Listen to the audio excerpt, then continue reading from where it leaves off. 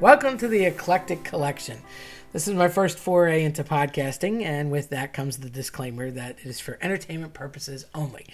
To give you a little bit about my background, I have spent over, I'd say 20 plus years in education and psychology, entertainment, linguistics. I have a pretty unique mix of things in my bag of tricks. So I thought with that, I could just entertain you with different stories of anecdotal things that happen that should amuse and surprise, sometimes scare or inspire. At least I hope to. And I thought today, episode 1, which I'm calling The Best Defense, is an interesting story that I could impart for you and maybe give you a little bit of inspiration. So our story goes like this.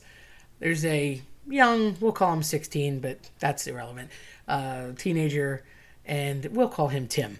But again, purely fictional. So there's a young guy that has pretty much everything going for him. He's an athlete and a decent student. He's got a lot of friends, nice kid with a bright future. And unfortunately, with all that he had going for him, he was met with a terrible accident that caused the severance of his left arm. Despite all the care that was given to him by doctors and hospitals, no such luck. They couldn't reattach his arm, and he fell into a terrible despair because he wasn't expecting anything, such a tragedy to befall him at such a young age. So with that said, he spends his time in rehab and physical therapy as best he can, getting as strong as he can, and eventually can return to school. But he seems like a shell or a shadow of what he once was. Coming upon his old coach, who served a lot more as a mentor to him in an effort to cheer him up and give him some purpose, direction, and hope. He says, you can get stronger, you can still work out, you can do all the things that you were doing before. You're just doing them as a one-armed individual instead of a two-armed individual. And there's things you'll be able to do that other people won't be able to do. He, of course, doesn't believe it, and Tim's very skeptical, so he stays in a slump for quite a while. Eventually, the coach sees that he needs to press him a little harder and suggests that maybe he try a completely new skill or something that he had not tried before to master that, and offers the suggestion of Kung Fu. The coach happened to compete for years and had several trophies in his office, so he thought he would suggest that. Immediately, Tim's against the idea, completely doesn't want to try it, and thinks that it's terrible because he's not going to have any success. He'll be laughed at, ridiculed. It's not even worth the effort. And it takes the coach a good 6 or 7 weeks to convince him otherwise. And very reluctantly, more out of boredom than anything, Tim decides to start learning on a basic level. First in the coach's office at school, in the gym, and then eventually getting enough skills and basics down that he takes him to a dojo to be able to start working with a class and taking martial arts more seriously. He gets good, and then he gets better. And then eventually that skill builds upon itself to the point where he is tournament ready, but again, still reluctant. The coach decides, no, I'm going to enter you into this basic tournament and see what happens for amateurs. No, I don't want to do that. I think that's a really bad idea. But the coach again forces him into it and says, look, you've come this far. It's going to be a good plan. I think you should do this. So reluctantly, but again, he goes into it thinking, well, if my coach believes in me, I guess I'll do it.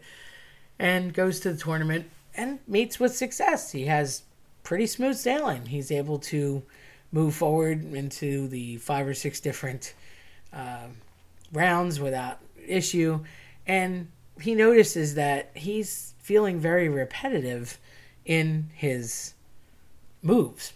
The coach had taught him several different options to take down an opponent, strike an opponent, defend against an opponent.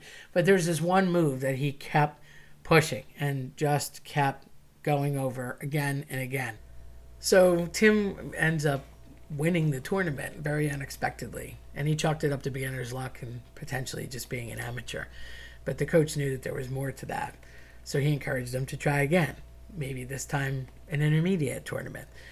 Of course, Tim's immediate response was not good and negative, and he didn't want to try, but he kept getting persuaded because he really believed in the coach and had a good relationship with him. So he does eventually, a few weeks later, enter in an intermediate tournament.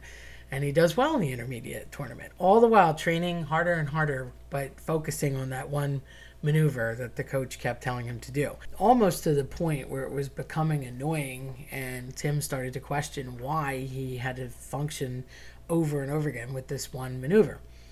But again, the good student, despite some griping, he kept going. Eventually, he wins the intermediate tournament.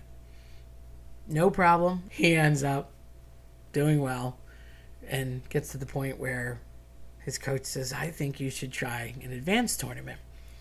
As this time is going on and he's progressing from belt to belt and level to level, he's still chalking it up to luck or pent-up aggression or whatever it is left over from focusing some rage that he was harnessing from the accident, all the while not confident that he was going to go forward to another achievement.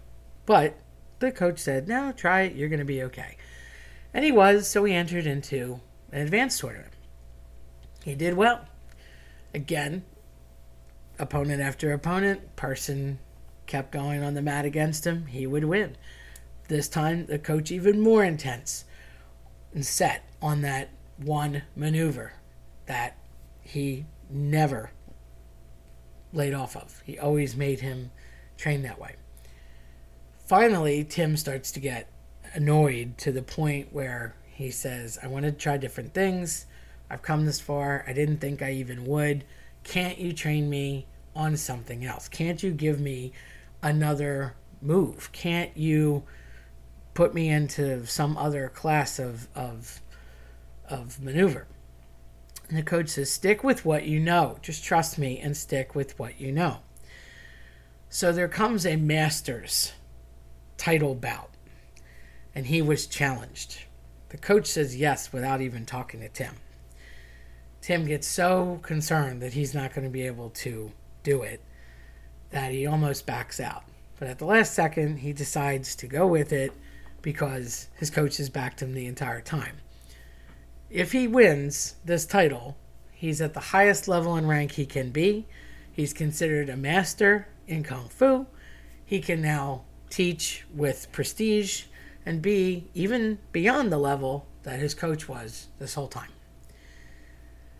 He's very nervous, goes to the tournament, smooth sails through the first couple of rounds.